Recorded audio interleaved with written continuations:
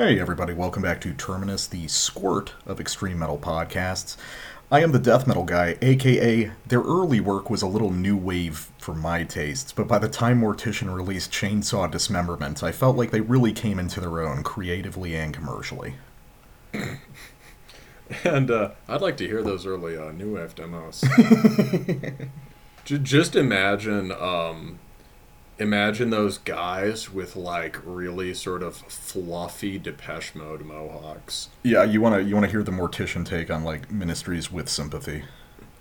That would be pretty good. Yeah, I do hate New Wave, but I do like Ministry. um, yes, and I am the black metal guy, aka skate gore band called Ramputated. Ooh, that's solid. I mean, that's probably like a mincecore band out in California that's done like a 7-inch with Couple Skate or Wharf Lurch or something like that. Let's see, Ramputated Bandcamp. I believe there was a hardcore band called Violent Ramp. Violent Ramp? I mean, that doesn't really mean it. Like a skate ramp that is aggressive in and of itself? Yes. Huh, It's a good band name because it's kind of like Japanese English. Yeah, you gotta think about it for a second. Yeah. But if Ramputated hasn't been taken, I would say register it now. Yeah, I should do it now and then charge whichever band wants to use it. I was about to say it's sort of like domain squatting. Yeah, Can you yeah. Bandcamp band name squat? Jesus. Well, you do the rest of the intros. I've got to get on it. You got a retirement plan to set up. I was just thinking, oh man, how many great band names do I have? Oh man, I just got to start registering all of them. Oh man, we've got an interesting show today. We do. Yeah. Yes, everybody, we are covering the album. All right, you can stop asking me about it. We are going to cover it. But first, let's cover something else that's related to the show a little bit more closely. So, Thos Ayala, whose first record we covered last year, which was titled Abnegation Psalms, the dude behind that, Ghoul, aka Derek, from Father Befouled, hit me up on Facebook talking about the new record that just came out.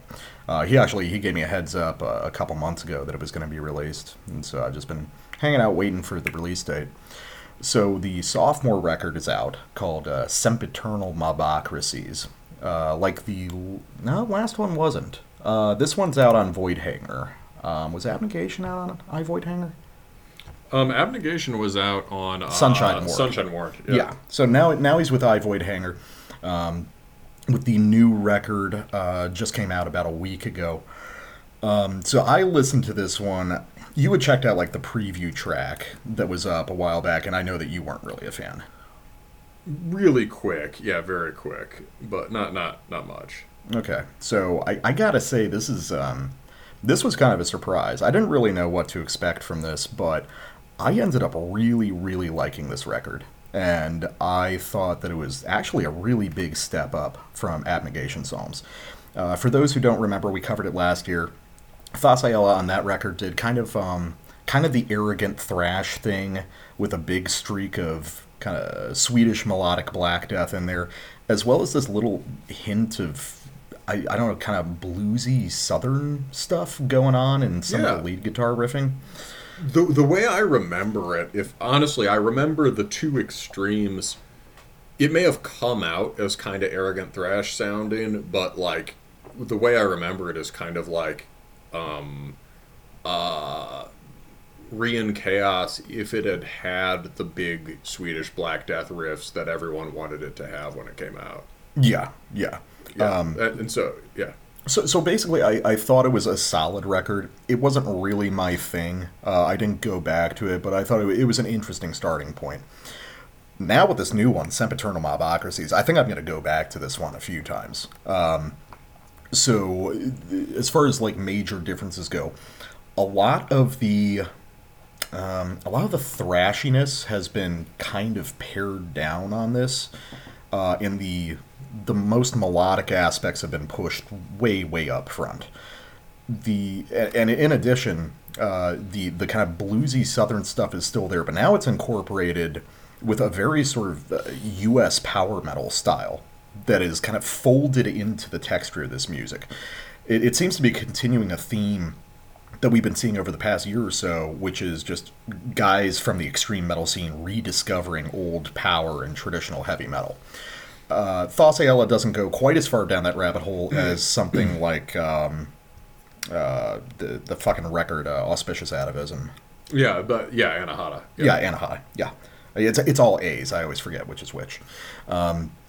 But I mean, it's still definitely a sort of melodic Swedish Black Death record. But it's hard to deny just how important the kind of scrappy U.S. power metal and trad metal energy is.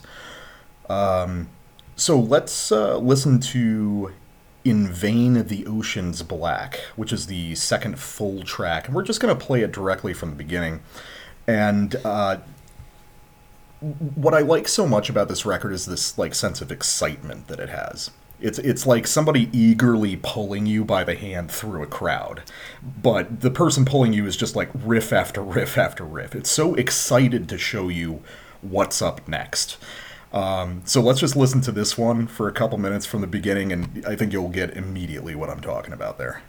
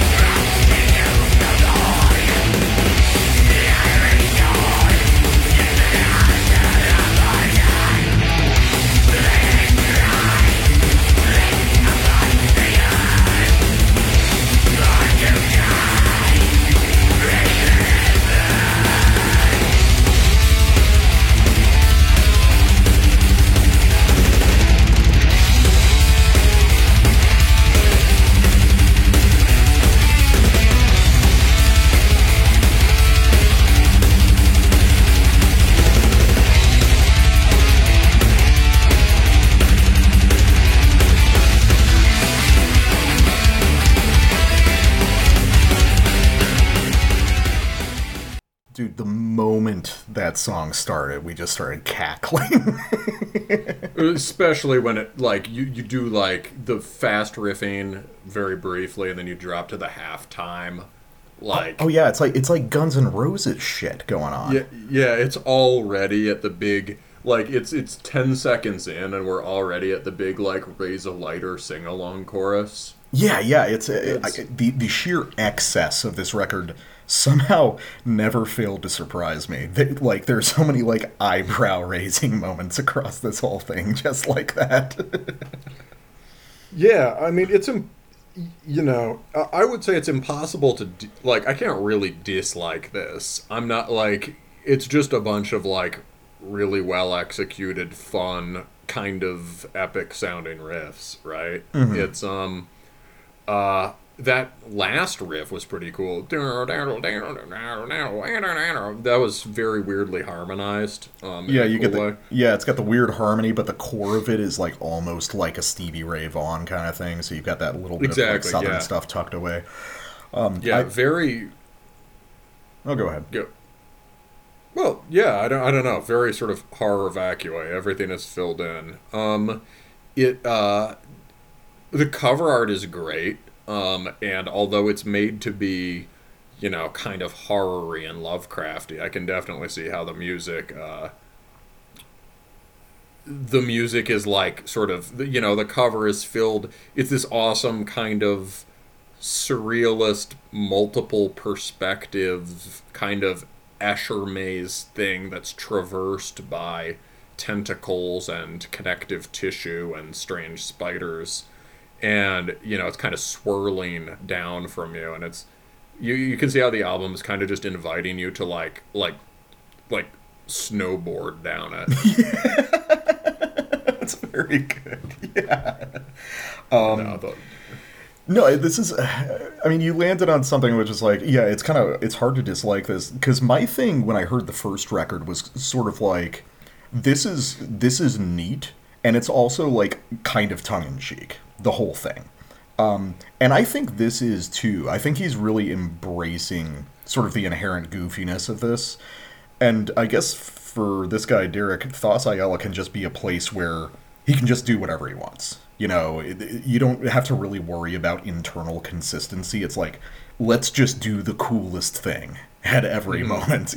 Let's just do the coolest, shreddingest thing on guitar that we can do that's still almost like a song.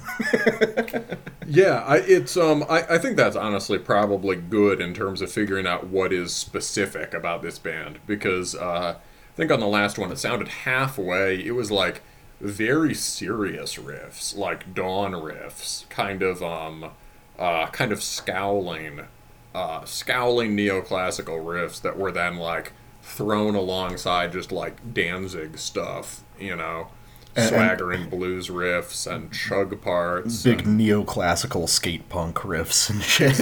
Exactly. And so like, I think here there's still skill and subtlety in a lot of the main blasted chorded riffs. You can still hear the Dawn influence, and more Sacramentum here, I think. Yeah.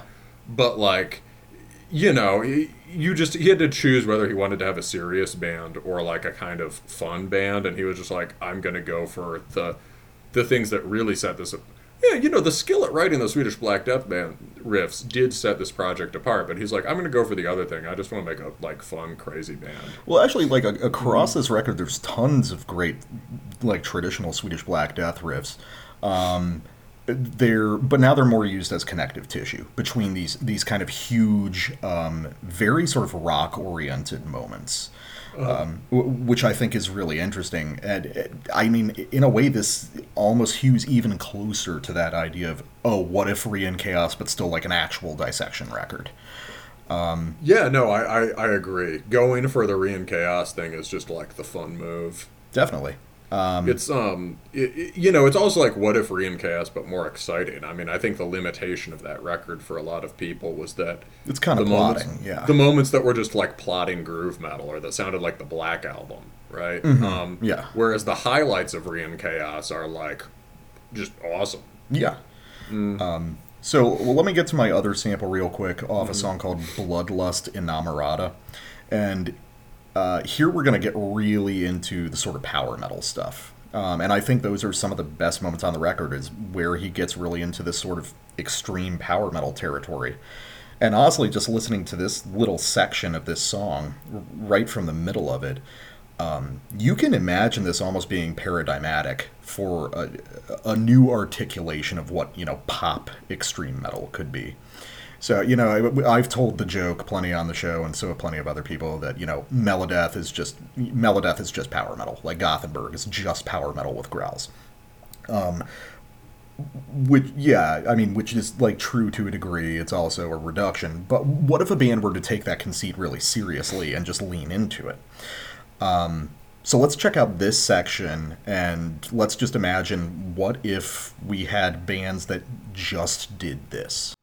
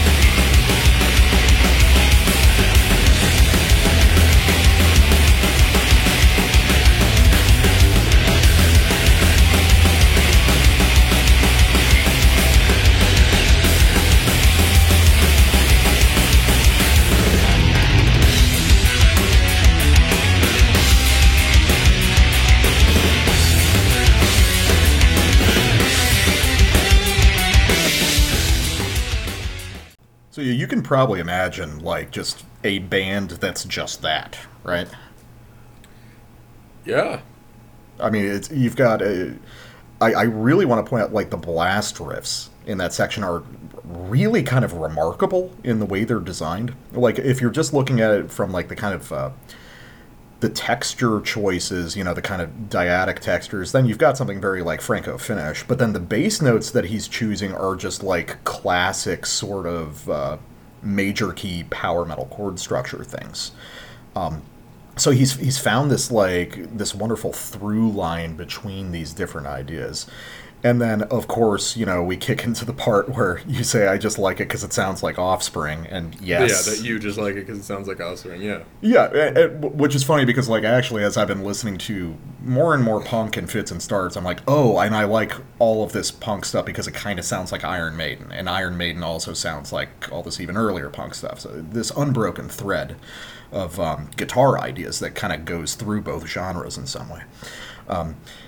And I really like the kind of, like, gruff, clean vocal stuff that he's doing across this. I wish it wasn't quite so far in the background. It's like, dude, it sounds good. Like, push it up front. Honestly, I barely process the vocals.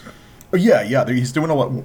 He doesn't do a lot of just, like, the gruff, clean stuff on its own. He's usually got a layer of, screeches behind it, but it's like, dude, there's I swear, solid. that hit me like an instrumental passage. I Yeah, think just because the music is so dizzying. Like, there were vocals. It's very bombastic. So. But no, yeah, it's I don't know, and really the whole record is littered with moments like the ones that I've shared here. Basically every song has one huge pivotal passage of just, like, fucking dizzying guitar pyrotechnics. If you're a metal guitarist and you do melodic stuff at all, you should listen to this and study it, because some of the guitar shit going on is fucking crazy. And he's got a great way of reincorporating the lessons of Stevie Ray Vaughan and Jimi Hendrix and just kind of, and Thin Lizzy, and all just, like, classic, guitar-focused rock artists since the 70s, basically. There's just always something new and exciting to hear on every new track of this. And at the end of it, I was just like, fuck yeah, this is what I wanted from this project all along. Hail! This is Brandon from Cromlech, and you're listening to Terminus.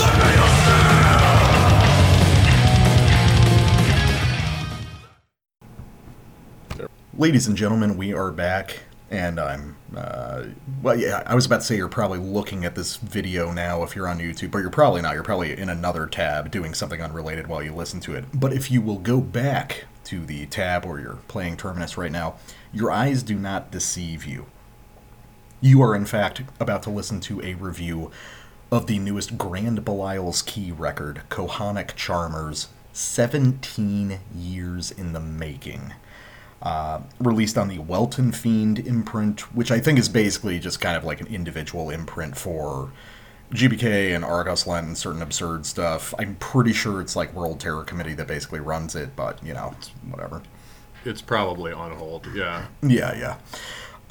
So, yeah, obviously, this is something I'm super excited to talk about. I've definitely gushed about Grand Belial's Key several times. Oh, wait, it looks like Welton Fiend is owned by Jalal.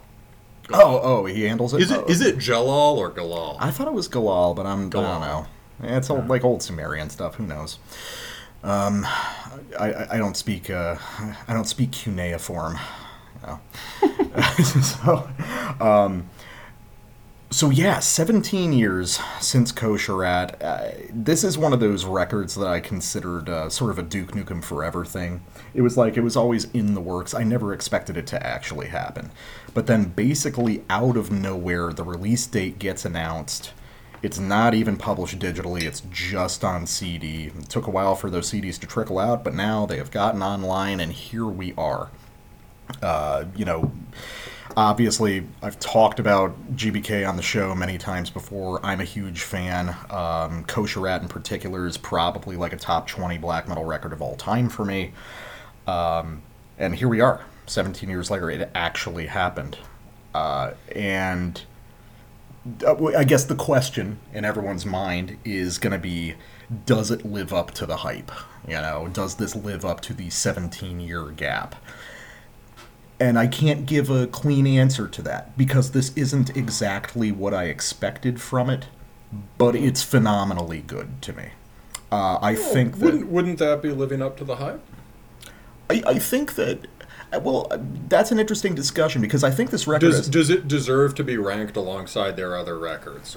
Oh yeah, right? yeah, 100%. Because you could do a competent record much later in your career that would sound like a comeback album, but this, I take it, is not. It'd be like a good sort of summing up of your previous work or something. But this, I take it, is more than a comeback album. Yeah, no, this feels, it's more than a comeback album. I mean, I guess one of the biggest compliments I can give it is that it feels contiguous with the rest of the discography. There's definitely points where you can tell there's more modern influences, that these guys didn't stop listening to black metal for 17 years.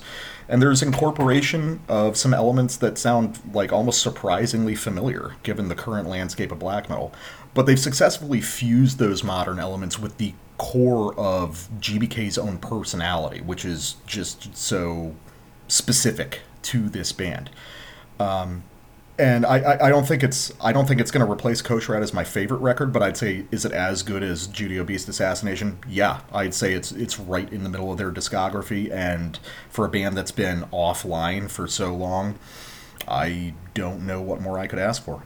But I want to talk to you about it because surprisingly, you weren't like a huge GBK guy. I thought that you listened to them a lot, but recently I learned it's just been a little bit over the years. And you just recently listened to Kosher Rat for the first time with me suggesting it just to kind of prep for this. Yeah, I gave it a couple plays a few days ago. And I liked Kosher Rat a lot. I definitely like Kosher Rat better than this. But in general, I would say, I think my impression so far, I'm going to have to listen to the older stuff now, too. I think you'd really like the earliest stuff. I think I'd like the first album best. Yeah, I Mocking the Philanthropist. Mm-hmm. Yeah, that and the Witnessing the Regicide EP. Mm-hmm. Because that's it's almost like, I want to describe it as kind of like that band you really like, Cauldron Black Ram. It's just really scrappy, really gnarly shit. Oh, yeah, no, this is totally related to that. I mean, there's this set of, that's the weird thing, there's this set of rhythms that appear primarily first on GBK, Argoslant, Cauldron Black Ram, Stargazer. Mm-hmm. Right. These kind of like plotting, like knuckle dragging. Yes, and Cauldron Black Ram is the alias of Stargazer in the same way that Argoslant is kind of the other band of GBK. Yeah. So, yes, this sort of like 3 against 4 thing that sounds like a kind of, a sea shanty or something soldiers would play at break in the Napoleonic Wars, right? It's kind of rhythm. So yeah, this set of swaggering rhythms, and I listened to a bit of Mocking the Philanthropist the other day, and I was like, oh, this sounds good. This sounds like Pagan Motorhead riffs. Yeah. So, I think in terms of this later stuff, I would say that GBK is for me in black metal kind of what Immolation is for you in death metal. Okay. It's something that I respect it from a distance. I think I'll probably listen, just in the same way that you've eventually gone back to Immolation, I'll probably listen to this band more. Certainly now I want to go back and listen to the early stuff. And it's possible I'll end up getting a lot more out of this album over time. I mean, the number one thing is that this is really sort of grower, not shower music. It's sophisticated songwriting. As you pointed out to me before, you're like, GBK really is a songs band. Yeah. If you listen to it there's a way that GBK has become associated with, quote-unquote, the riffs. Yeah. Right? Which is really referring to a specific type of GBK riff that shows up way more on Argosland albums. Mm-hmm. And probably shows up a lot more on Kosher Rat compared to the rest of the discography. Yeah, these kind of, florid Baroque, sort of high-octane riffs with these dense harmonizations, right? the default riffing on here is somewhat different, right? Yes. And yeah. So like, I guess my take on it is, it yeah, so it doesn't have those kinds of riffs that one might expect coming into it, though not initially, right? And as you listen to the record, right, you get into it more, you hear more of those kinds of riffs, and you hear all sorts of interesting development in the songs. You hear dialogue of, you hear very simple riffs sort of dialoguing with each other. You hear subtlety in the playing, cool vocal performance, all that, right?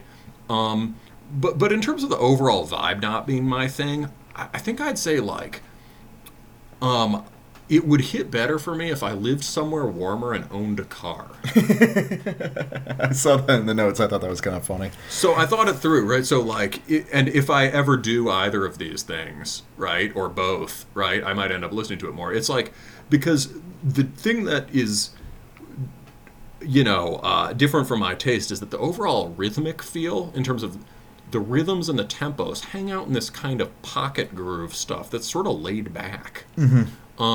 And, you've emphasized how this is a very rockish band, right? Sort of the root of the modern outlaw rock sound, right? I'd say one of the important ones, yeah. Yeah. So, it's very rockish, but it's really rockish. It sort of shuffles in this kind of loose rock and roll way. And, the mood is kind of dark Americana, but with a bit of a Latin feel.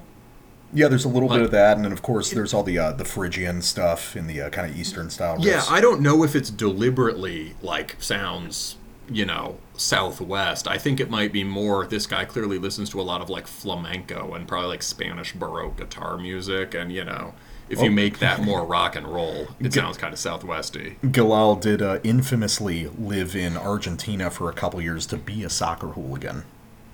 There we go. All right. So, and he brought back their guitar techniques. Exactly. But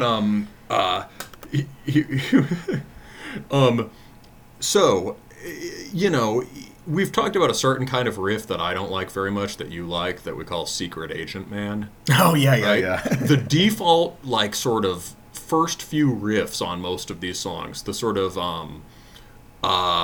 the verse riffing, where under the initial vocals, right, is often kind of Secret Agent Man. It's sort of, and it would make, it has this kind of smooth,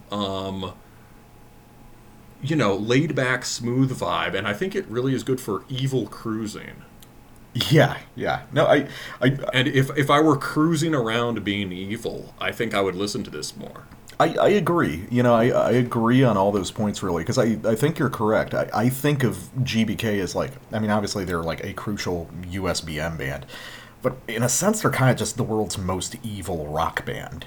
Like, and rock in the sense of like rock and roll. Like a lot of these kind of rhythms and even certain kind of chording ideas reach back to the 60s and 70s. It's really fascinating how this music is constructed.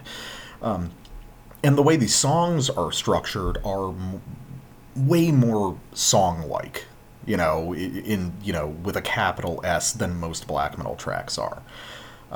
These are songs built out of motivic ideas, melodically, built out of bridges, built out of big kind of anthemic choruses. So the aggregate effect is just something really different from the rest of black metal, which is one of the things that's made them so distinct over the years. Now, in terms of the kind of respectful distance thing, this is a really interesting tact they've taken on this record, which is that it doesn't really begin in a way that catches your ear. Like the opening track, Prayer Shawl of the Firstborn Donkey, is like, it feels like it's supposed to come from the middle of the record, doesn't it? That's the most Secret Agent Man, right? Yeah. Yeah. Yeah, it begins. The album begins in a very sort of flat, horizontal way, which I think is interesting. And the first couple tracks really are like that. It takes a little bit for this record to gather steam, but I think that was deliberate. There's some very flashy, showy parts on this record, but not as many as you might think from Coming After Kosher Rat, where like every track has a big moment. Here, there's tracks that are Sorry, go ahead. Well, presumably, maybe it's a kind of thing where you're sort of counting on, if you're a huge fan of the band, right, the bread and butter riffing style is going to be essential to your liking it. Ooh, huge possum just went by my window. That's a good omen. But bread A real and butter American riffing, animal. There you go. yeah, real, yeah. You're going to be there for the basic riffing style, right? Yes. So if you're a GBK fan, like, you hear that more stripped down riffing, and it's probably just like great, and you can roll with a couple tracks of those before they start pulling out the big guns. Yeah. And I think also it was partly to, I don't know, it's almost like a counterintuitive thing for like a big comeback record. It's like, yeah, it's like, oh, what should we should start off with something explosive. We should start off with one of the huge tracks. No. Let's go with like one of the plainest tracks on the album to open this up and be like, we're still here. We're pretending that the 17 years didn't happen. We're continuing the course. I think it's really cool. You know, maybe if I didn't have such a relationship with the band, that wouldn't be as significant to me. But yeah, No, I think that makes sense, and it's also it's some kind of statement, right? It's if you thought GBK was quote the riffs band that's going to deliver all the massive Argus Lentian hook riffs, right? It's not. If anything, like I think you would usually expect a guy's death metal band to be the more sort of technical and sophisticated, and the black metal band to be more sort of loose and shoot from the hip and kind of raw. This is a little bit different. Certainly, Argus Lent is technically demanding music, right, and has elaborate riffs, but GBK at least at this point in the discography, GBK is really subtle. This is a very subtle album, and and it makes sense that it would start in an understated way. yeah. So speaking of which, let's. You've got one off the second track. That kind of surprised me. So. Yeah, let's start from there. Well, what I wanted to capture is a bit of the stuff that I can't get into so much, followed by the stuff where it starts landing for me more. Okay. So you know, at the beginning of Serpent, the sample from Serpent Bibliomancy, you'll hear riffs that are kind of like the riffs on Prayer Shawl, the Firstborn Donkey, on the first track. So this kind of cruise, you know, evil cruising riffs, and then it will escalate a bit.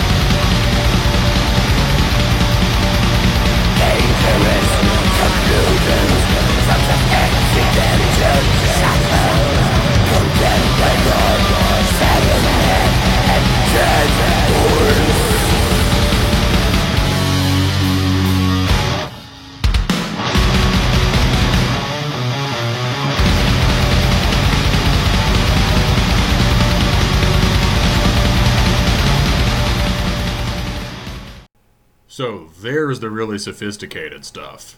Yeah, that riff in particular. I was trying to count it out when I thought to actually count it out. It's something like It's like 6 bars of 4/4 and then a 3/4 at the end. It's deceptively simple, but a lot of the chords are crossing the bars, so it's interesting. That is a really cool riff. And it's not just that riff; it's the so you hear him ramp up through several levels of escalation, all of which have this kind of rock and roll vibe, right? And then, you know,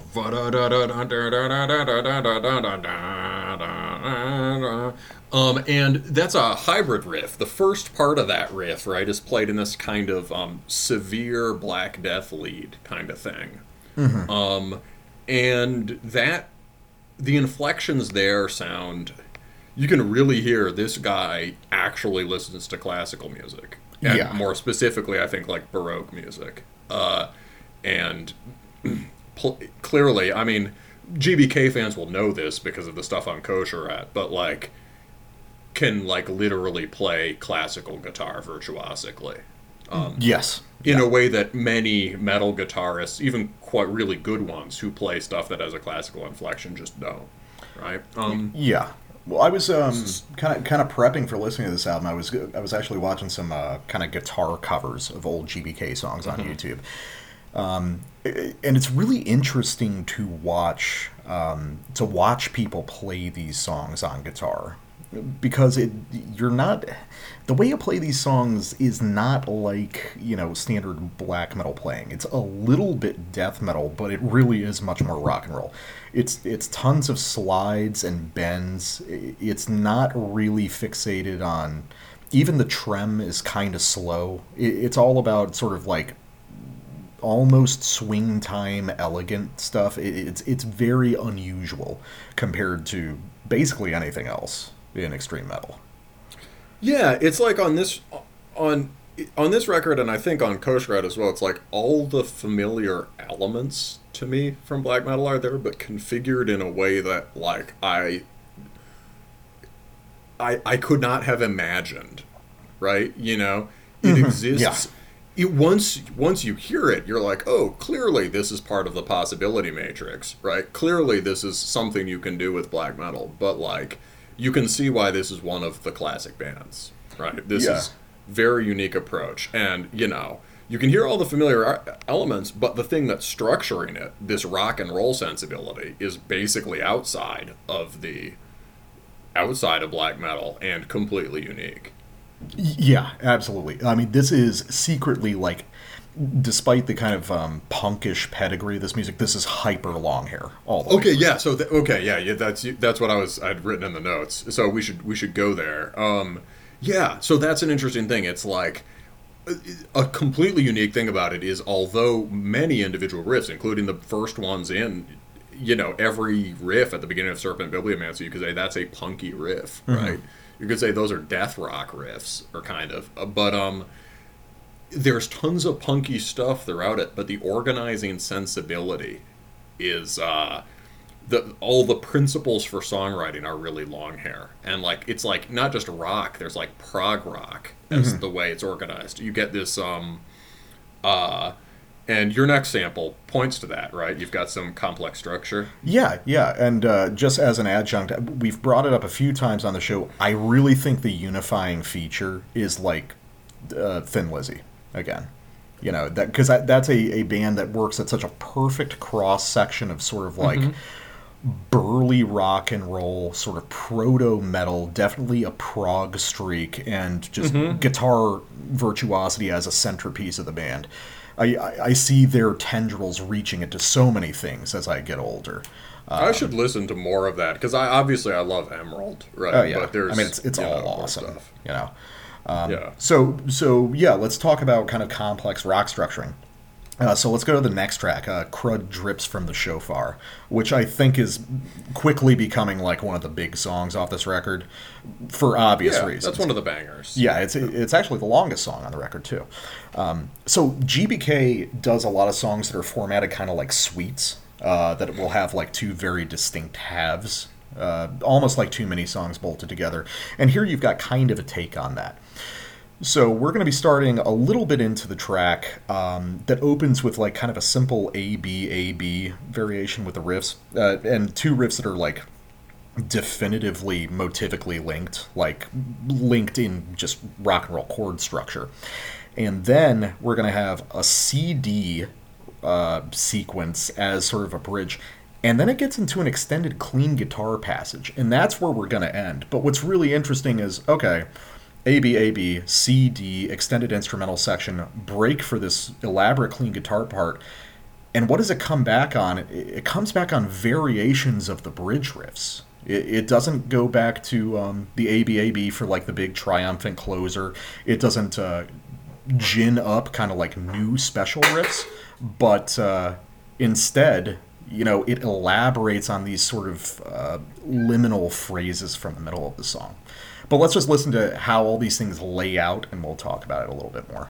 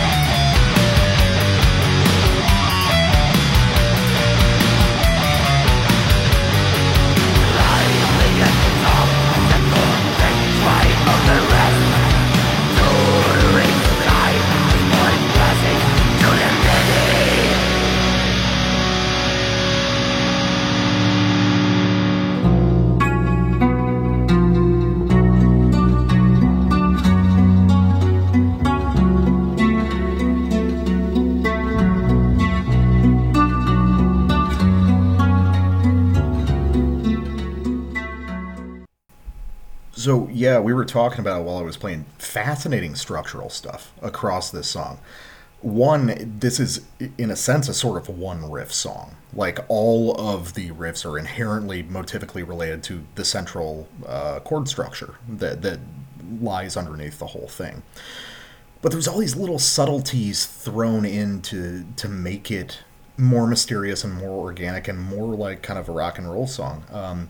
Like I pointed out, before you get into the clean guitar passage where it does that C-D-C pattern, goes back into C with the vocals, but just for a couple bars. It cuts early.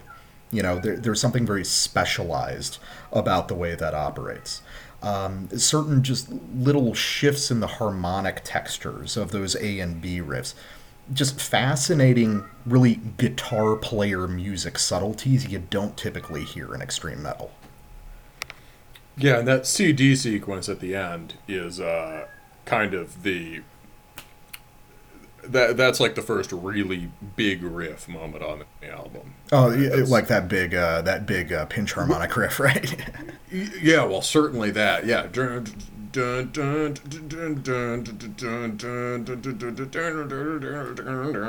Yeah, and there is one of the places where you get one of the things that's become a signature kind of GBK Argoslant rhythmic figure. Right? This sort of a triple time that feels like it's holding itself back. Yeah, it's that sort of waltz time thing. Heavy waltz, heavy end-weighted waltz, like end of every three is emphasized. Like House of Atreus uses that a lot. but they're but yeah, so yeah, the pinch harmonics at the end, man, are really cool, and that's a good example of well, using the harmonic as part of the riff, and there's some of the more kind of cutting death metal tonality in there. Yeah, and I think that's an important thing across this record, across GBK, and I've actually been talking in the Discord lately to some guys kind of about like Paul Ledney stuff and early USBM in general. And we talked about it. We've had a few conversations about it, and I think we're coming to the conclusion that what makes like real USBM kind of defined in its own right, apart from the bands that are just trying to imitate the Europeans, is that the death metal was never lost entirely from the early US black metal bands. And I think even for GBK, there is still that death metal throughout everything. It's very subtle, but I think it's essential to the band's sound.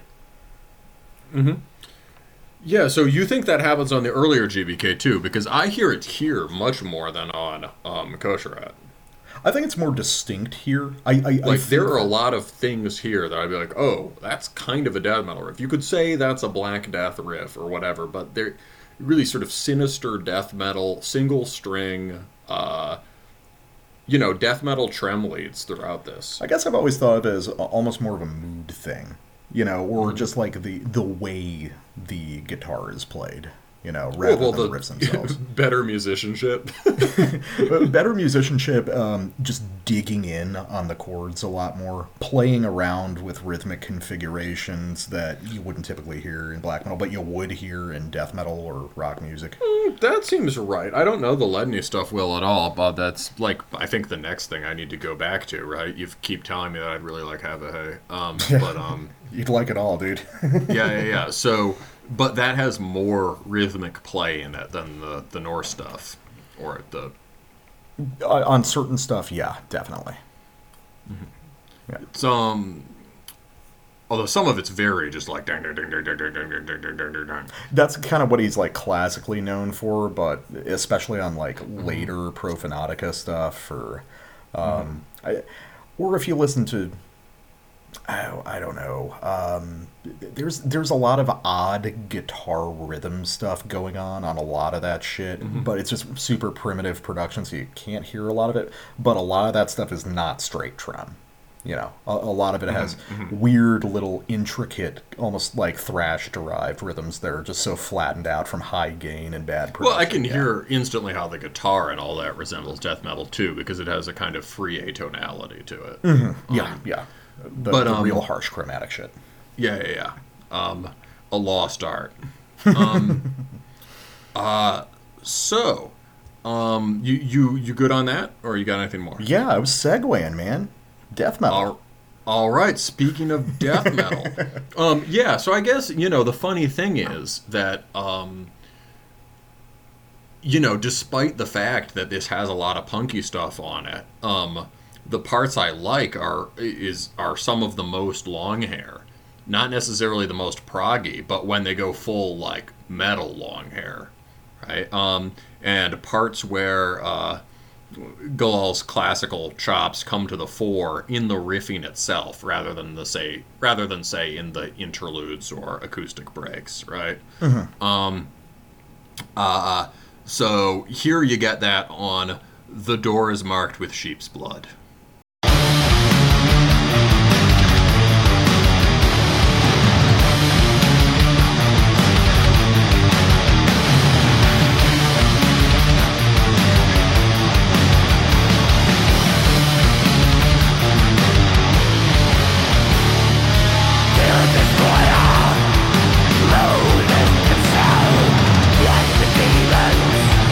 Save the common man, invoke the prayers.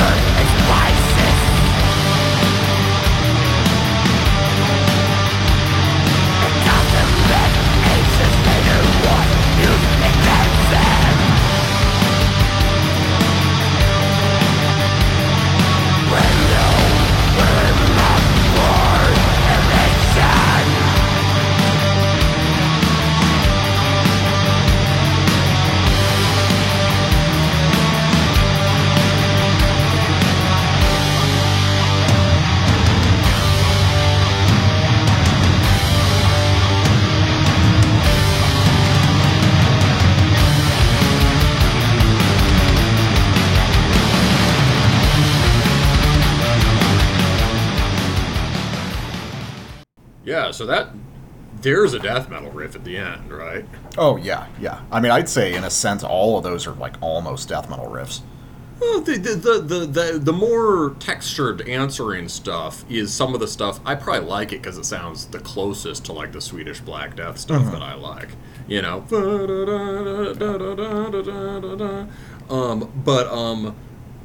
But yeah, definitely not a straight black metal riff. It's too sophisticated. And you were saying something that really applies to that sort of the to the chorded trem riffing on the second part of that, which is something about the discontinuous shapes in the riffs. Yeah, I was saying one thing that I really appreciate about GBK riffs is that they never like neatly loop in on themselves. I mean, if you listen, for instance, if you're listening to like Franco-Finnish black metal these days, all those riffs are meant to repeat endlessly. Like they're meant for you to forget where they begin and end. GBK riffs have definite beginnings and endings. They tell a story in a single repetition, which make they're very linear melodic figures. There's no, apart from just kind of like connective tissue riffs, they never loop into themselves neatly, and I think that's a little bit of a lost art with a lot of extreme metal bands. As we've pursued further and further ways to make the music listenable and to make it approachable and to make it superficially pleasing to the ear, we've forgotten the power of something profoundly, refusing to just continue itself. A single statement with a period, I guess. Yeah, well, so a good example of that would be so you get that first descending phrase, and that just ends, and the rest of the riff is a different riff that answers it. Yep. It just jumps from that chord at the bottom up to a kind of lead thing that's oscillating with a new chord figure.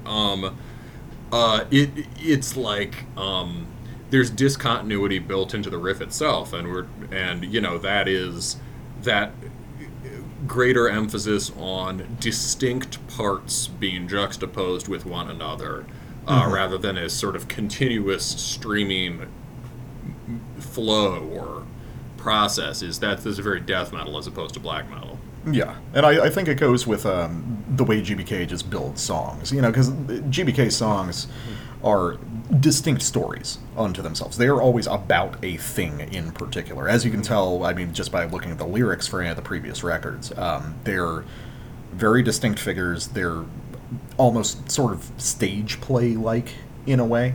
Mm-hmm. I definitely heard that. There's almost a rock opera thing to this. Oh yeah. I was talking to the guys on the Discord the other day. It's like Kosherat's my favorite one because it's where they just make fucking tiny rock operas the whole time.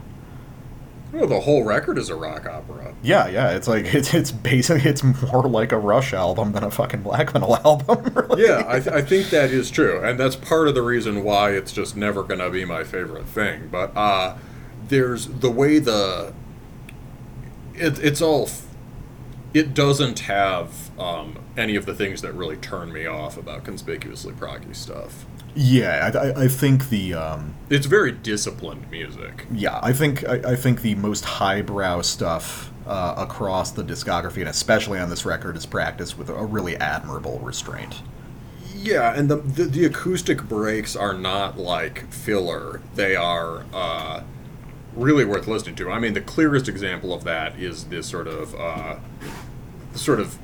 classical guitar solo at the end of Kosherat, or towards the back end of that record. Yeah, right? yeah. And then they just like go into like basically a noisecore section at the end, and like that has to be there, and it's really cool, and it's a singular event. Yeah, it's a great way to just kind of collapse the album into itself. Yeah, it's not noodling or self-indulgent. Well, speaking of the kind of theatrical element of this band and this record in particular, so I was curious as to what it was going to be like to listen to GBK with Unhold on vocals. He's been with the band since 2009, but obviously this is the first record they've really put out since he came in, and A lot of people had questions. It's like, is he going to be able to live up to, Black Lord or Grimnir? And I think that he really does. I really like his vocal performance on this record. Because GBK's vocalists always understood that this music required more than regular black metal vocals. They needed a theatrical performance. And in this case, Unhold has taken that philosophy, but he's not attempting to sound like one of the other vocalists. He's applying that to his own style, and I think he performs wonderfully doing that. And this track we're about to listen to, Two Forks and a Muttering Diviner, has some of the best examples of that. And then in the background, after we've heard some of the more theatrical stuff that he does, let's pay attention to the riffing here, because here's where we get some instances where, oh, these guys are listening to modern black metal and folding it into the GBK sound.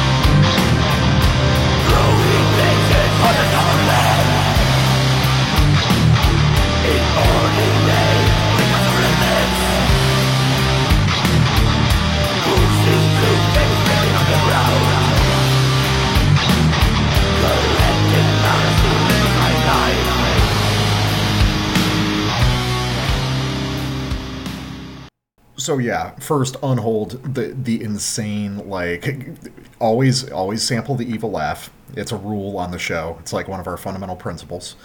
Then the sort of like pained moaning chanting he's doing. It's this wonderful, that I'm just such a fucking sucker for a black metal vocalist that's going beyond it, is really trying to communicate something with the voice apart from just being evil. Yeah, anything that hits on the sort of Attila model of vocals. 100%. I was trying to avoid saying the name, but yes, you're exactly right. The Attila model. Podcasts are about repeating yourself all the time. But yeah, the Attila model, it's like, if we're going to do this stuff that's like neo-operatic music, why should the vocals not be like that as well? But beyond that, so Unhold's performance across this record is awesome. But listen to the riffs underneath. Those first couple riffs, where all that cool vocal stuff was happening, aren't those just like a hop, skip, and a jump away from like Sargeist or Magla riffs? All right, so I've thought about that because I saw it in the notes. I somehow get the sense that that Migla exists in a different universe to these guys. Like, I think it's possible Galal has never listened to Migla. But the Sargeist thing kind of makes sense. Like, maybe not direct Sargeist influence, but certainly part of the same. Maybe. Like, Horna's last record came out on WTC, right? Yeah. So those are part of the same. Sargeist is part of this universe. Yeah, and I guess also just canonical things, right? You know, if Senor Voland and Kristallnacht are at the foundation of that particular guitar style, then, you know, didn't GBK do a split with Senor Voland or something? I know they've done stuff with Absurd, and they've done stuff with some weird French guys before. Chemin d'Ain, who did a split with Senor Voland. Oh, there you okay. go. Yeah. They're probably, there's a good chance this guy just has listened a lot to all the same shit that inspired the Finnish dudes. Yeah, definitely. Yeah.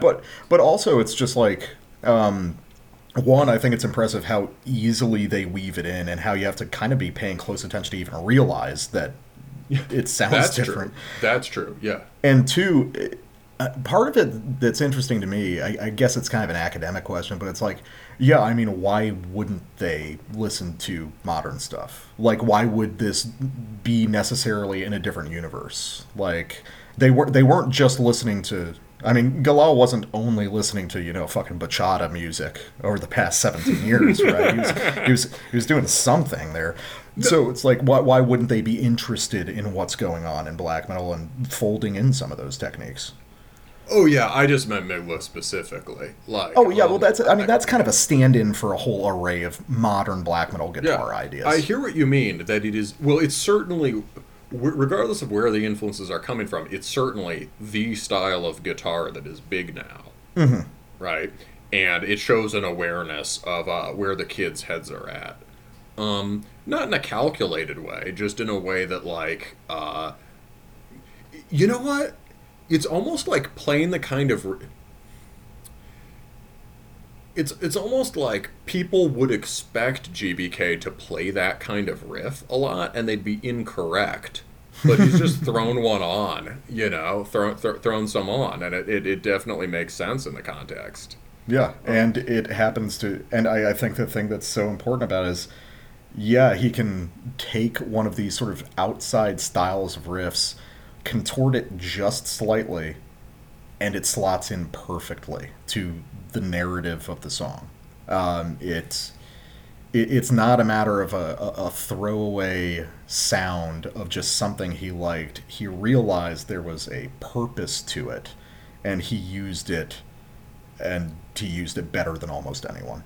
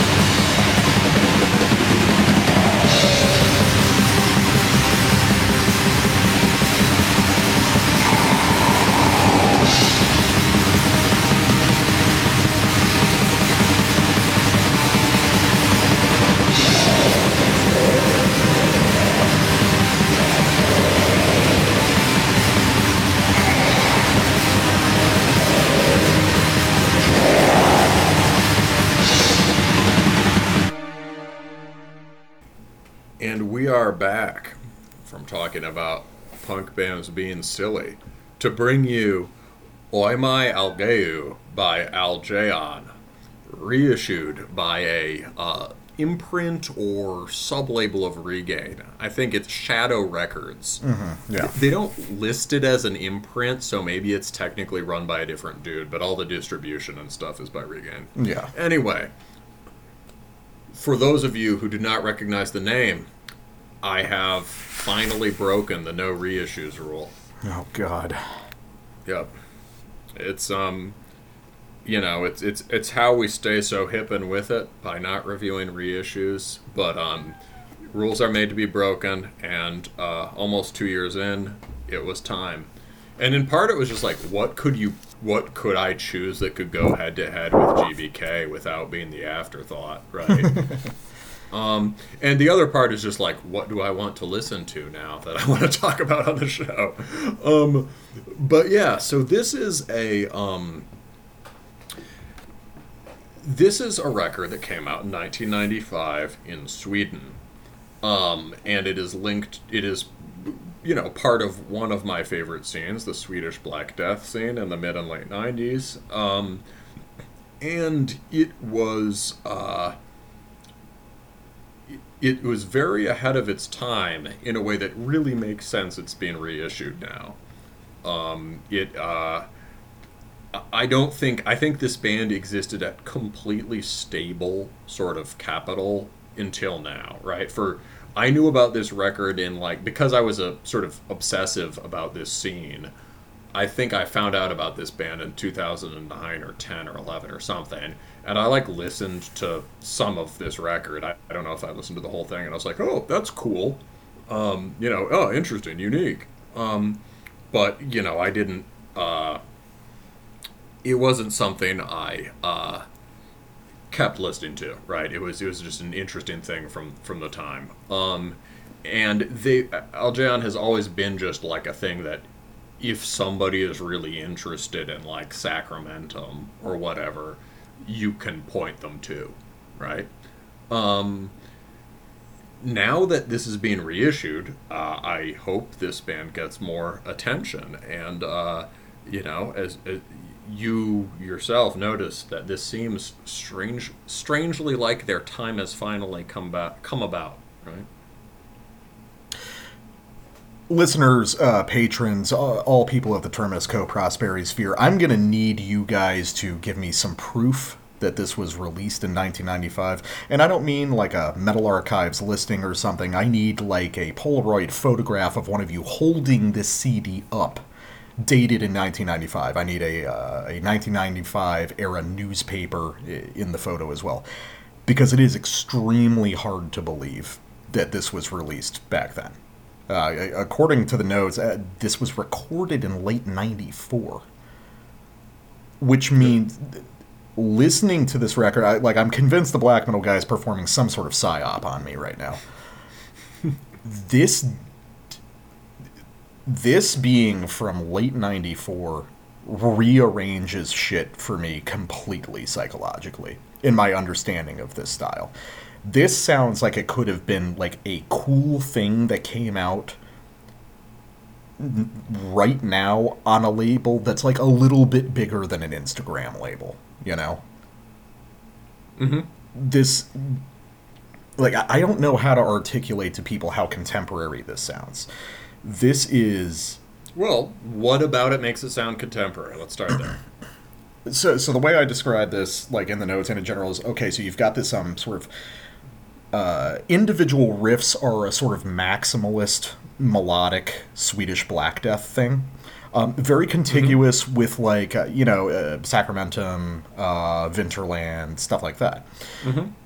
However, structurally, this is super rigorous minimal music. You've got a very clearly fake, ultra minimal drum machine just kind of ticking away in the background. Most of the songs, calling it fake isn't even right, because it's just it's basically a metronome. Yeah. Overtly mechanical drum machine. It's almost industrial. Yeah. There's really only 3 or 4 riffs per song, and every song basically sounds the same, which is fine. I mean, but this is such a like a rigorously contiguous, homogenous thing, and that juxtaposition of like the really kind of high-minded individual riffs and the fact that there's only like 15 of them on the entire record, that seems like something that would happen now. You throw a distortion patch on the master channel of this during production, this is like the best of Instagram black metal right now. Yeah, so, well, the Instagram stuff doesn't sound very Swedish. It's all, sounds French or whatever. But I know what you mean. This sounds like a contemporary underground release.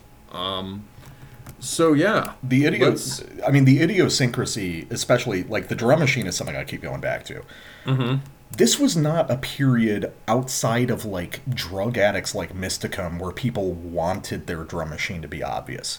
Here, it's very clearly the point. Like, they do not want this to sound like a real drummer. Are there even crash cymbals in the drum programming? The drum programming is so unnatural compared to attempting to mimic a human drummer. This is almost like industrial black metal.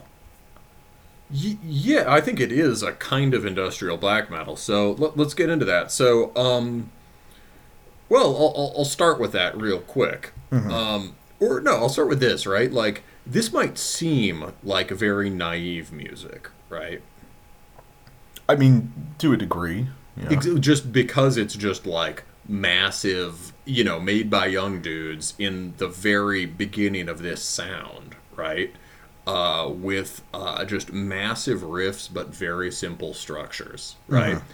And the riffs have this kind of, in a way, you could hear this as related to something like the classic example of naive music in this genre. Not as a negative, just in the sense that it's experiencing these ideas for the first time and being exhilarated by them, right? Is Vinterland, right? Mm-hmm. Like 16, those guys were like 16 or 17, and they record this album that's just full of the most florid, sentimental, Black Death riffing, and it succeeds beyond wildest expectations by sheer passion, right? Mm-hmm. And this record has some of that immediacy to it. It's just like, wow, this is the coolest way of playing riffs ever. We are just going to play these riffs, right? But in other ways, it's really sophisticated music in a way that, like, it has there's a clarity of intention to this that makes it different from that. And I think that's one thing that makes it sound so contemporary. It sounds as if people have had 30 years to reflect on how to put these pieces together. Yeah. Right? It's very idea-driven. And that basic, not in a heady way at all, this is retarded music, but it is there's a very thoroughly... There's a concept. Really cool structure for creating this very visceral, retarded music. It's very stupid smart. And one thing they're doing is sort of transposing form across genre, right? So what the structure of this record comes from Rotting Christ. Constant daka blast beats with just sort of trem kind of slower trem riffing that's synced deliberately to every hit, every snare hit. But the crazy thing about it is that when these guys recorded this in November, December of '94, there was only one Rotting Christ record, or the Non Serviam, right, the first sort of mature sounding Rotting Christ record, had been out for a month.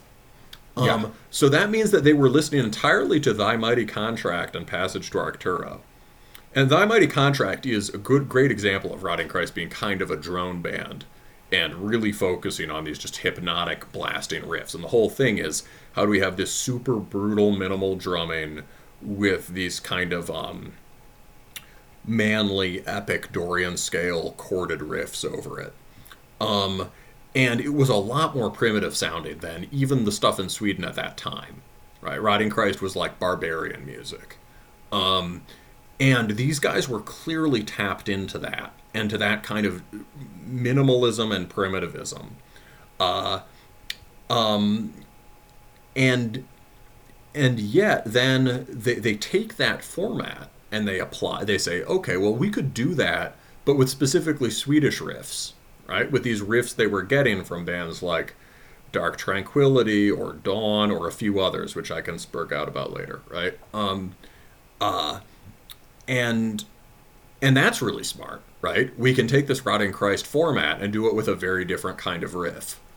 And then the drumming, right? They're like, oh, what's unique about that Rotting Christ drumming? Well, it's like really, really minimal and hypnotic, right? So like, what if we just used a drum machine? We could do that with a drum machine. And it gets this sort of cold mechanized thing. Rotting Christ is constantly like, I think, snare kick, just like taka taka taka taka taka taka. These guys are constantly kick snare.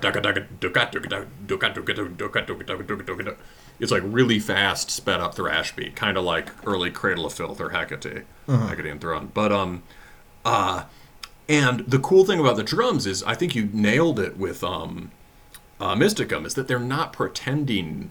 It's not pretending not to be a drum machine, right? So that is a whole other layer of the concept, right? So it becomes industrial. And in terms of the wing of the scene they hung out with, that actually makes a lot of sense. Again, in some sense, right? Because this record has some riffs that sound kind of melodeath and immediately gratifying in a way that's very popular now. You might think, oh, naive band, teenage big riffs band. And you might think, oh, maybe they hung out with Vinterland or something. No, these guys hung out with the avant-garde extreme of the Swedish scene, Soren, right? Who were playing some of the most severe and devastating variant on this style. And also with Puissance, which is a Marshall Industrial act affiliated with Soren. And so the vocalist of Algaon, Martin Björkman, he played with the guy from Puissance at Octonomos, another black metal band that I really should listen to. I haven't checked out. And he went on to form Arditi, which is one of the biggest names in Marshall Industrial now. So these guys were already interested in a kind of cold, abstract, geometrical industrial aesthetic. And they were superimposing these super lyrical, elegant neoclassical riffs on that. And it's really fucking cool. Do you want to play your sample? Yeah, sure. So, opening track, big fucking instrumental kind of synth orchestral piece. Wouldn't be out of place on like a Graveland record. Then, Natrices Educati. This happens.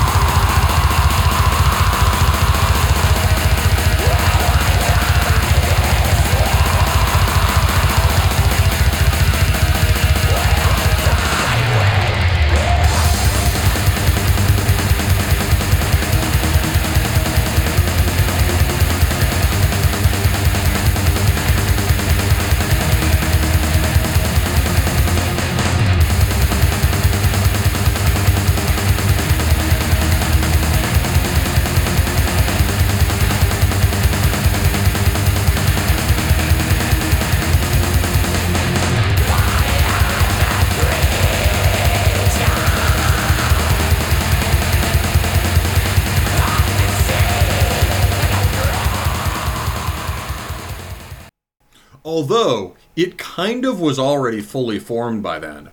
That's a weird chronology thing. Is that a lot of the Swedish Black Death stuff is not. Although, wait, sorry, we just kept rolling it. Anyway, okay, so we were talking that whole time that was playing. Yeah, that's the thing. It's like there's all these ideas, and all of them are kind of valid. But then you look at the actual chronology, and it's like, dude, there were only demos from like all these other bands that we're talking about. And sure, they might have been listening to the demos, but getting to this from those demos requires so many fucking layers of, construction and then deconstruction of a sound that barely even existed yet, Like how you get here in 1994 is blowing my fucking mind. Because this sounds like a deliberate reduction and stripping down of a style that basically didn't exist yet. Yeah, so the way it's reduced, right, on this particular song especially, right, just that kind of like, dun, dun, dun, right, that kind of just like, let's do the really obvious thing really hard, right, that really, the first things you really get like that are The Gallery, which came out in the same year, right, The Gallery by Dark Tranquillity, and actually that's more sophisticated, but came way out right about came out later in the same year, In Flames, and The Jester Race wouldn't come out for over another year, right? Yeah. So in terms of stripping that stuff down, these guys are definitely pioneers. Other stuff. A weird thing about the Swedish sound, and a thing I've realized more after doing more digging, is that you might think of like the way I had pictured it to myself when I was younger was that, there were death metal bands who started getting more interested in melody because of what they heard in like Mayhem and Darkthrone. I think, if anything, the influence was probably moving in the other direction, because the Somberlane came out in 93. And it's not, that's like the only thing that I could think of. It's not all those riffs, but it has those riffs in it. And the demo, Into Infinite Obscurity in 91, I think, already has those riffs on it. That's because they're listening to Morbid Angel and shit. Yeah. But Dark Tranquillity, Skydancer is 93. That's been out for quite a while by the time. That's August 93. And there were demos before that where the riffing style was fully established, right? Moonclad Reflection and Tranquillity. And, Moonclad Reflection, rather, was the EP. Has riffs in that style already in 92. So it's happening way earlier than you'd think. And it's coming out of death metal and sort of thrash and heavy metal. The other thing is Eucharist, who've been forgotten about. I gotta say, I don't think I'd be aware of this band if that guy Grizzly Butts hadn't mentioned them once. So, got credit where credit is due. Well, no, I know Eucharist. I guess the thing that... Eucharist, Velvet Creation, 93. And Dawn, Nersolen is early 94. January 94. So these guys are in the same country as all these other bands, and in at least parallel social circles. And so they do have this wealth of things in these riffing styles to draw from, but I think part of their original contribution is this really disciplined simplification. Yeah. I mean, I also had just like a crazy idea of like, I can imagine something that would line up chronologically. I can imagine a crazy way of getting here from taking just kind of the saddest, most elegant parts of Burzum, like single string trem riffs, combining that with sort of proto Gothenburg shit. Yeah. Because early Burzum is 90, 91, 92. It's just but like the whole delivery of the whole thing is truly, this must have been fucking bizarre at the time.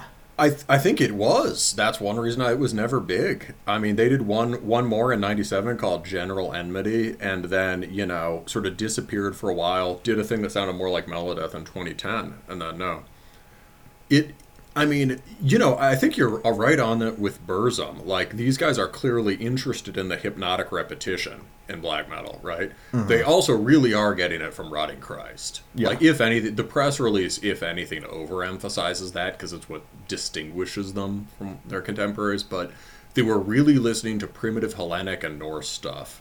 And, that puts them with the other of my favorite, Soren from Sweden was clearly listening to, like, early, like, Transylvanian Hunger. Yeah. Well, I mean, this also sounds like proto Amon Amarth in a lot of places too. Yeah, and you yourself have pointed out how black metal-y Amon Amarth sounds at the beginning. Yeah, exactly. It's like let's check One Cent from the Golden Hall. No, that's way later. That's way later. That's like 97, 98. Yeah. Goddamn. Sacramentum is Finis Malorum comes out.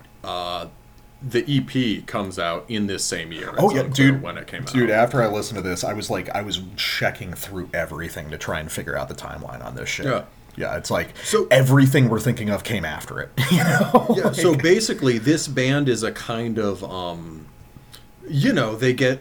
I think in the past, right? They're sort of remembered as an also ran, as this kind of marginal, interesting foot. Also ran isn't fair. That usually implies not being great, right? Marginal footnote, right? It turns out they're just a quarter century ahead of their time. And they were right in the midst of all of this as it was happening. Yeah. There for it. I mean, and, this came out before Soren, and it came out before Dawn's most black metal stuff. It came out before Slaughter Sun, too. Yeah. So it's... Yeah. Let me play another sample. It's like we can do the history lesson forever. And we should just do like a 3-hour Prime episode. That's just trying to have a podcast. Figure the album out. Yeah, that's why. So we can do the same. No, bro, but it was 93. It couldn't be, that kind of thing. On the Reach of Zephania. So this record does get more complex as it goes, but it's still like relentlessly primitive structurally. These songs are so fucking blocky and so stripped down and so angular in the way the pieces join together. This sounds like it's like I keep saying, this sounds like a concerted exercise by people who already know all the complicated parts of the style and are deliberately reducing it. Which I guess is a thing that could be happening here, but that means they're deconstructing a style before it even fully exists. It's like, So let's listen to this one. And also, for some reason, it sounds like Isatai.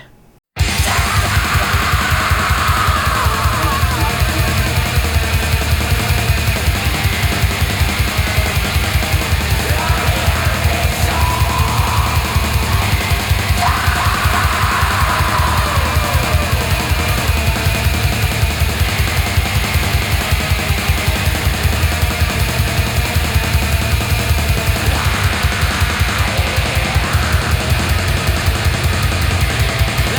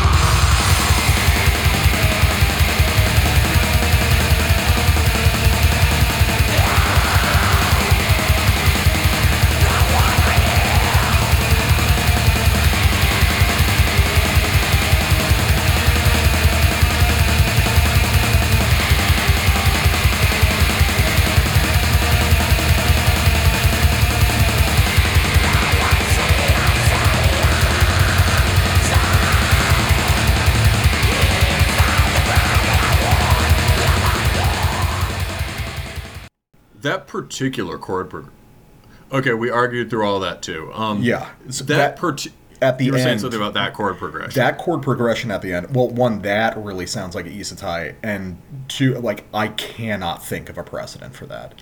Like, No. if you can think of one from like the Swedish scene, but it's like that sounds like that's a totally fucking like 2010s thing right there. Yeah, or like 2020s, like that particular like sort of it's very. No, I agree. There are a lot of harmonic ideas in here that there aren't necessarily a precedent for. Some of the stuff at the first half of the album, some of the stuff has a lot more. It has the shapes of things that would become Melodeath riffs, but much more disharmonic sort of intervals in it between the two guitars. That particular thing at the end, kind of like reverent. That cool thing that I don't really have words for is something that you heard Isatai do. Meslam Tea does it, and it's like what it is. It's something like a really intense. It's like a really it's like a really sweet sounding resolution, but played with extremely high tension in each chord. Yeah, like that. It's almost like one of those like Japanese black metal riffs. Yes. You know? Oh, for sure. No, Hakuja would do that in the 2010s or earlier than that. It is super Japanese. But yeah, it was here first. I really, it's hard for. There has to be ideas on this that were just unprecedented. You know, and like maybe in parallel some other people figured them out, but it's like there's certain shit on this record. I mean, I basically buy into the idea that you can get here from some of the primordial Swedish ideas, but dude, there's got to be shit that had never been done before right here. Well, so, I mean, the thing I was trying to stress was that the whole format of the band had never been done before. Yeah. Like, the originality is at the roots of it in the concept. It's just like, you do this reductive, hypnotic. The whole idea of taking this reductive approach to stuff that up until then had been extremely death metal in terms of its technique, and just putting that as the matter.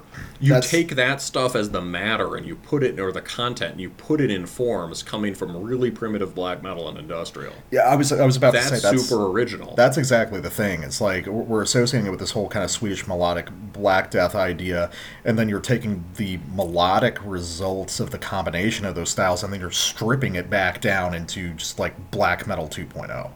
You know, it's which is such a radical idea for 94. A thing I'm kind of trying to say is that the Swedish Black Death, I think, actually isn't really. I mean, as the black metal guy, it was a little uncomfortable for me to come to terms with this, but I don't think it's that influenced by black metal. Like, Swedish Black Death is like, I think it basically develops. They're clearly paying attention to what's happening in Norway, and they're clearly influenced by shit from the 80s that, like, trendy death metal bands were not, right? Yeah, And by Morbid Angel and shit. But they have the same, but, like, musically, it really is coming from death metal, thrash, and heavy metal before any of the sort of Euronymous chording starts coming in. Yeah. It's like those riffs are on the somber lane before he starts to sound like Euronymous, right? It's crazy. It's what it is like we need a different word for it. It's a specific Swedish style of extreme metal. And these guys are doing it and linking it to Norwegian minimalism and Greek minimalism in a way that hadn't been done. So in the big picture, which is the most important picture, this is super original music. But I agree with you that, like, in the detail work, it has to be also. Like, that kind of, like, that whole mood in those chords is very original at this time. A lot of this music has this kind of solemn, elegiac, end of the anime where the world's exploding feel. Yeah.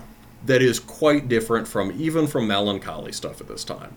It's not the same kind of melancholy you get on Sacramentum or on, Dissection.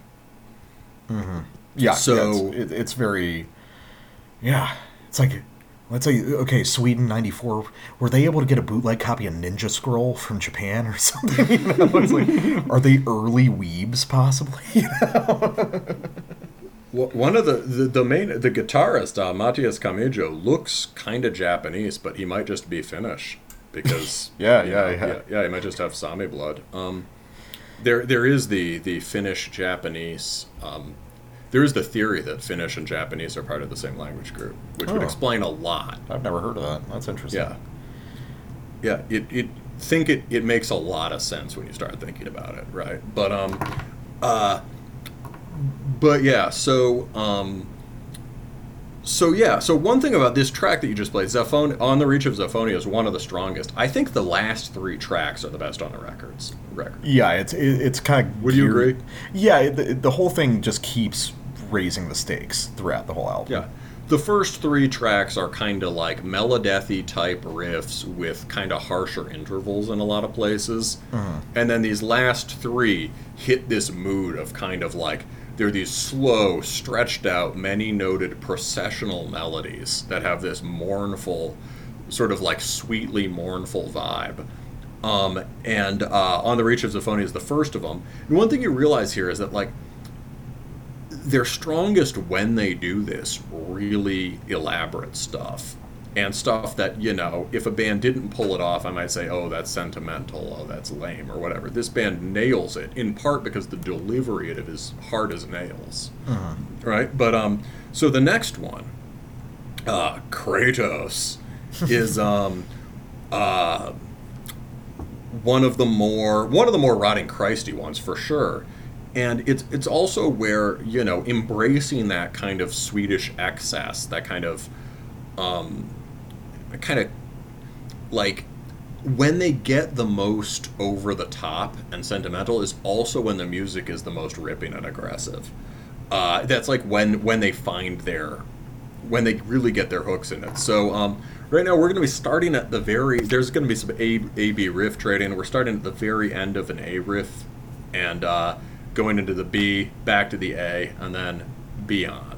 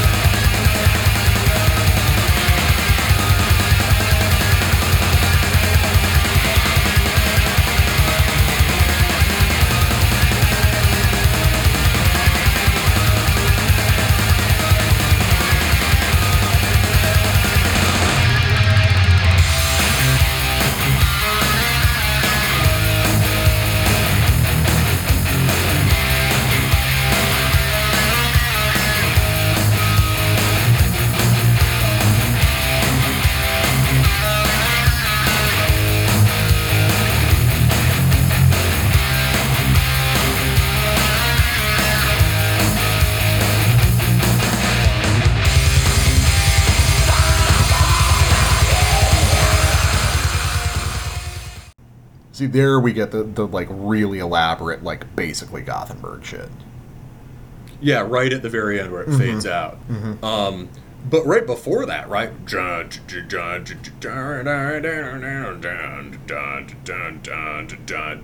That is a mature Rotting Christ riff. There must have been a few like that on Thy Mighty Contract, but like, that's the kind of stuff they would be doing on Non Serviam, which came out a month before this was fucking recorded. Yeah, it's dude. What the fuck, man? Like, they had so internalized the logic of how Rotting Christ played guitar that they could just do the same shit at the same time. Like, it. So, yeah, that kind of like awesome heavy metal strut riff is super Rotting Christ. But before that, right, you get these long, slow, cascading, lyrical things, right? Riffs that just sing. And you get this sort of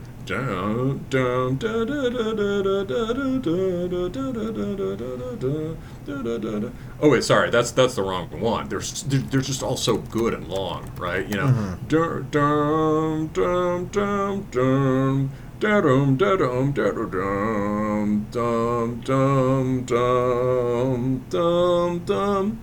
When they start going so over the top on these last songs, he starts bringing in things on the guitar that give it a lot more life, like those grace notes, that 5/1 thing. We do. Yeah, and you get like real neoclassical technique. Yeah, there's like crazy theatrical shit happening on guitar, but within these fucking like relentlessly blocky 4 of this, 8 of that structural context, which is like, me, that's a thing that I've always loved. Yeah, sure. I mean, me too. I love a song that can just work based on that. Yeah, dude, what the fuck is going on here? And like all these 3 last songs, you were talking on the GBK review about riffs that just end. Yeah. Right? These last 3 songs are all endless fucking riffs. Yeah. There are chord similarities between the 2 main riffs on each of them. Like, the riffs kind of like spill into one another. And I could listen to these last 3 tracks just on repeat, just indefinitely. So yeah, for the last, you'll hear the same thing on my last sample, which is from The Last Delusion, the final track. This does have some 1995 female vocals in the middle, but they're done very, very well. Aside from that, haha, end of anime riffs go boom.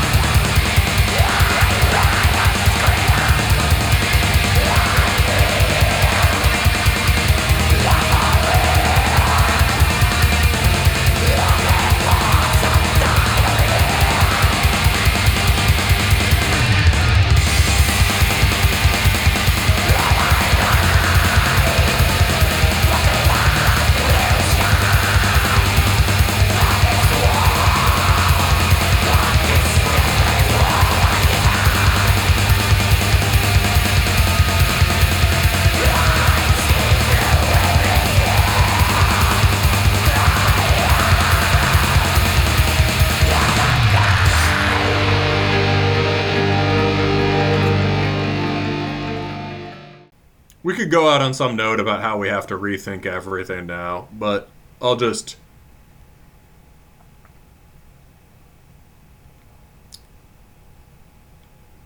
You want to get high and play Chrono Trigger?